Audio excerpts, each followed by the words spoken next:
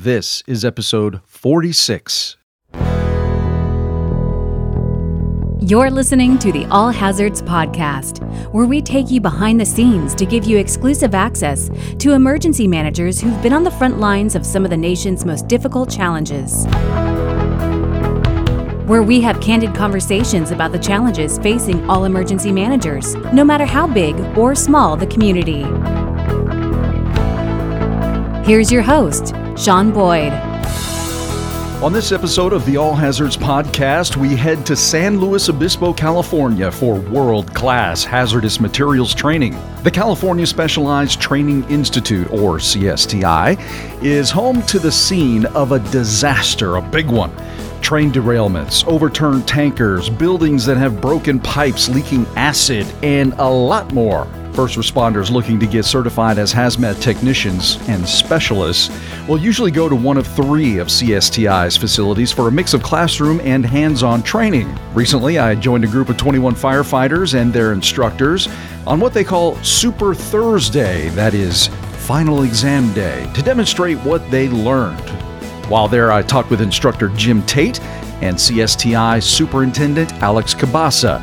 They both talked about the Cal OES CSTI program, what students get out of it, its importance and value, and a whole lot more. But the first question we had for Alex is, why does Cal OES provide this training in the first place? Cal OES provides it because, one, we have a state-of-the-art training facility, for one. There are some training facilities throughout the state, not as robust as this. Cal OES dedicates a lot of funds to keep this training site current with props, equipment, and we provide all the equipment to the responders. They don't have to bring any of their gear. It gives them a contained place to train. We can house them here. We can feed them here. They get all the training that they need. So it's very unique. Again, it's an isolated footprint, so there's a lot of new techniques that come into play.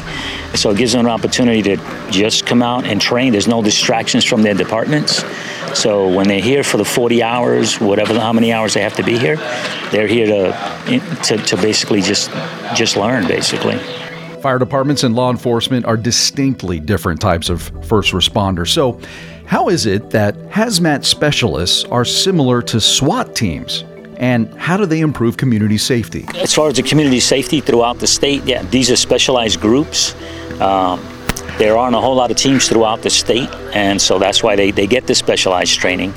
Again, there are a response capability that the fire department has, and some state agencies have this capability also, but primarily you're going to see them coming from the fire department. And again, they're specialized. They're coming in to do something special, pretty much like a bomb squad that comes in. They're very specialized, a SWAT team. These guys are equivalent to, you may say, they're the fire department SWAT team. They're coming in, they can get across the line, and they can pretty much, attack whatever's in place that's chemical related, basically.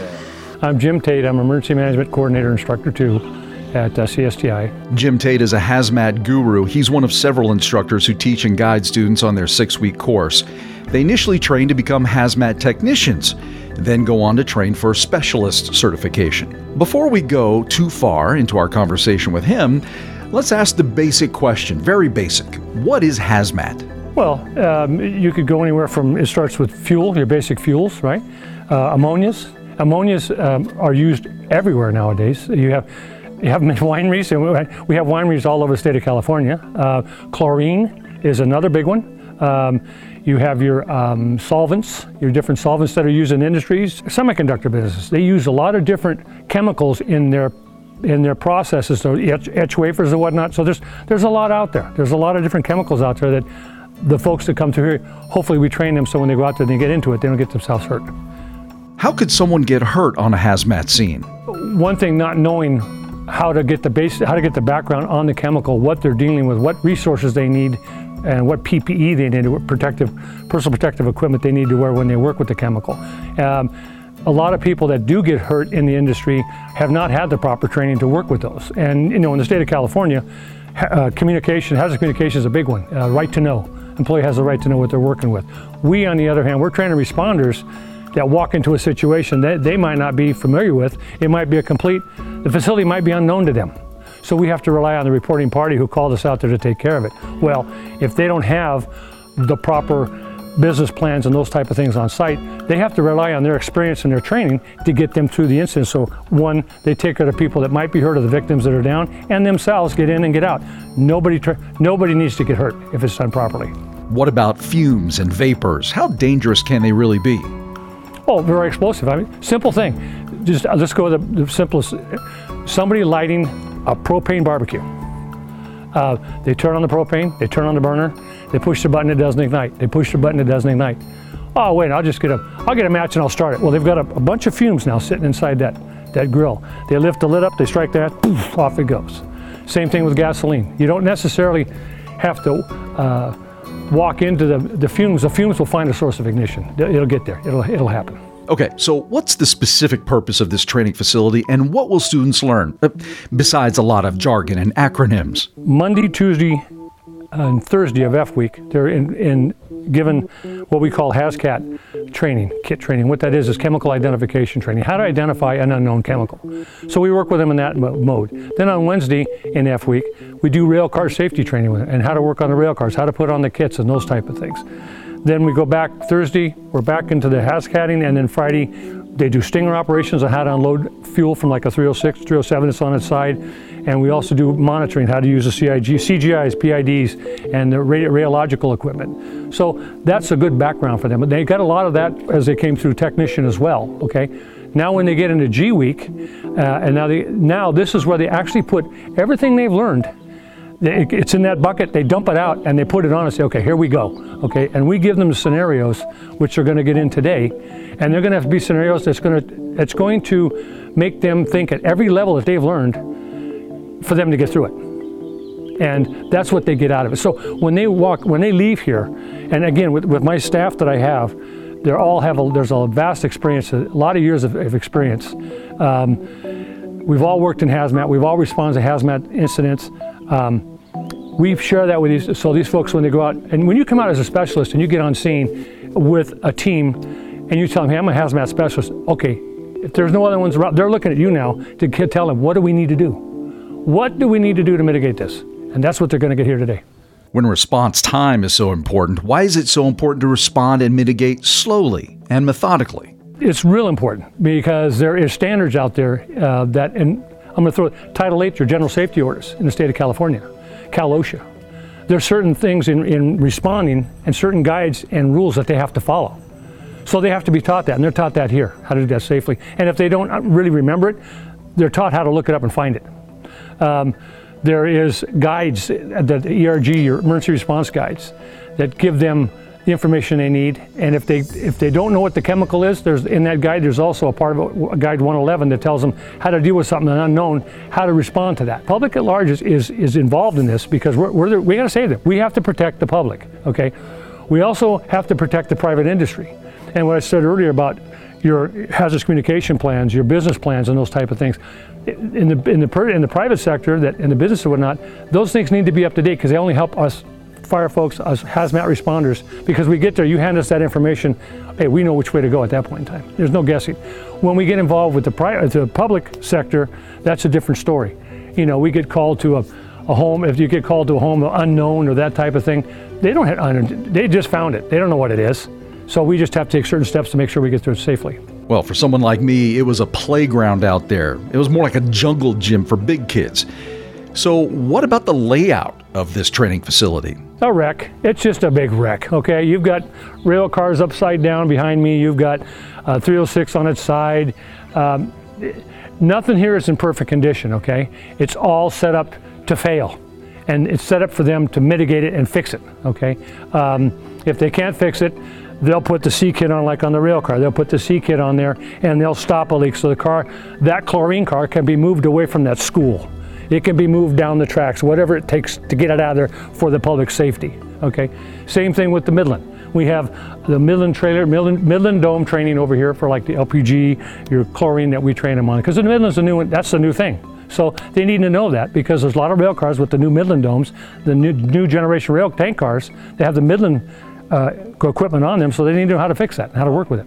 Why spend the time for hands-on training in the first place? Oh, well, And that's the key. You don't, okay, the C kit fits your rail car dome, okay, your standard rail car dome. That's one box. And let's go back to the Midland now. Now they're going to respond to a Midland dome. They got 3 boxes they got to deal with right now.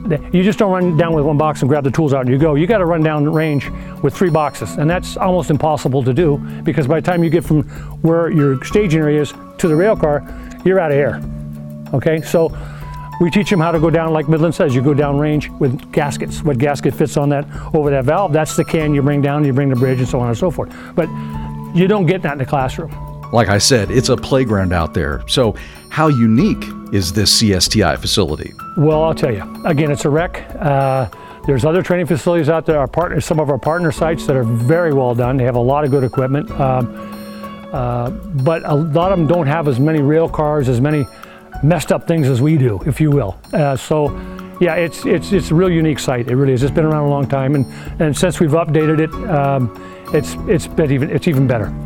And plus, one thing about the site that a lot of them don't have is with the rail car and our pipe room, it's all water reclamation. We're not wasting water because we run water for hours. Okay, so instead of it running out in the creek, we recycle the water and reuse it. We also asked Jim about the value of this type of training. The value for a trained hazmat professional out there, a specialist, a technician, even your FROs and your FRAs that are trained at those levels, they're valuable because a lot of people don't know hazmat is not if it's going to happen, it's a matter of when it's going to happen. And the people that are trained at these levels can really, it's a value to your agencies, your fire departments. I mean, it's just, well, even in your private, if you want to say, you're like up in the Bay Area, in your Silicon Valley and the software and all that, hazmat people on board means a lot to them because of all the chemicals and things that they use. It's for their own safety and for the people around them. Plus, we have a lot of the CalOS engines that are going out, and we're training. They have folks that they're sending to us to get them, the different agencies that are getting that equipment, to get them trained to the level where they need to be able to run them. You know, for CalOS and CSTI, I think our training center, and I'm one of the ones that, in fact, I am the one that goes out and certifies the training sites, the newer ones that want to come aboard, that want to teach technician specialists, the ones that are already teaching technician and specialists. We have a lot of people out there that support us. We support them. It's a good thing. And having a site like this to be able to bring people to train them is great. I mean, you have Del Valle, you got Santa Fe Springs, you've got Roseville. I mean, God, it goes on. Pleasanton. I mean, Livermore. You got them all over. Okay, and these areas are dedicated for training our people. And whether it doesn't have to be fire. We have people. We have law enforcement going through here. We have environmental going through here. It's just a large thing that it's just all in one, encompassing in one, and it all tries to get the same goal. In fact, we had back in June of last year, we had some, and I'll say this, some of California's finest, the CHP was here, and we did a specialist class for them, an F&G week, especially for them, because they wanted to get their field officers trained from technician to specialist. Great bunch of people to work with. We had a blast, but to be able to bring them to our facility and get it to that point, yeah, it's all good. It's all good. Finally, we asked Alex why a facility like this is critical to communities around the Golden State. So it's important because this is very specialized. They're hazmat technicians that are going through training, so they can actually respond to a chemical spill, train derailment with different types of chemicals on it, and traditional fire agencies would not have the capability to jump into these suits and get into the fight, basically to work through the issue that's at hand.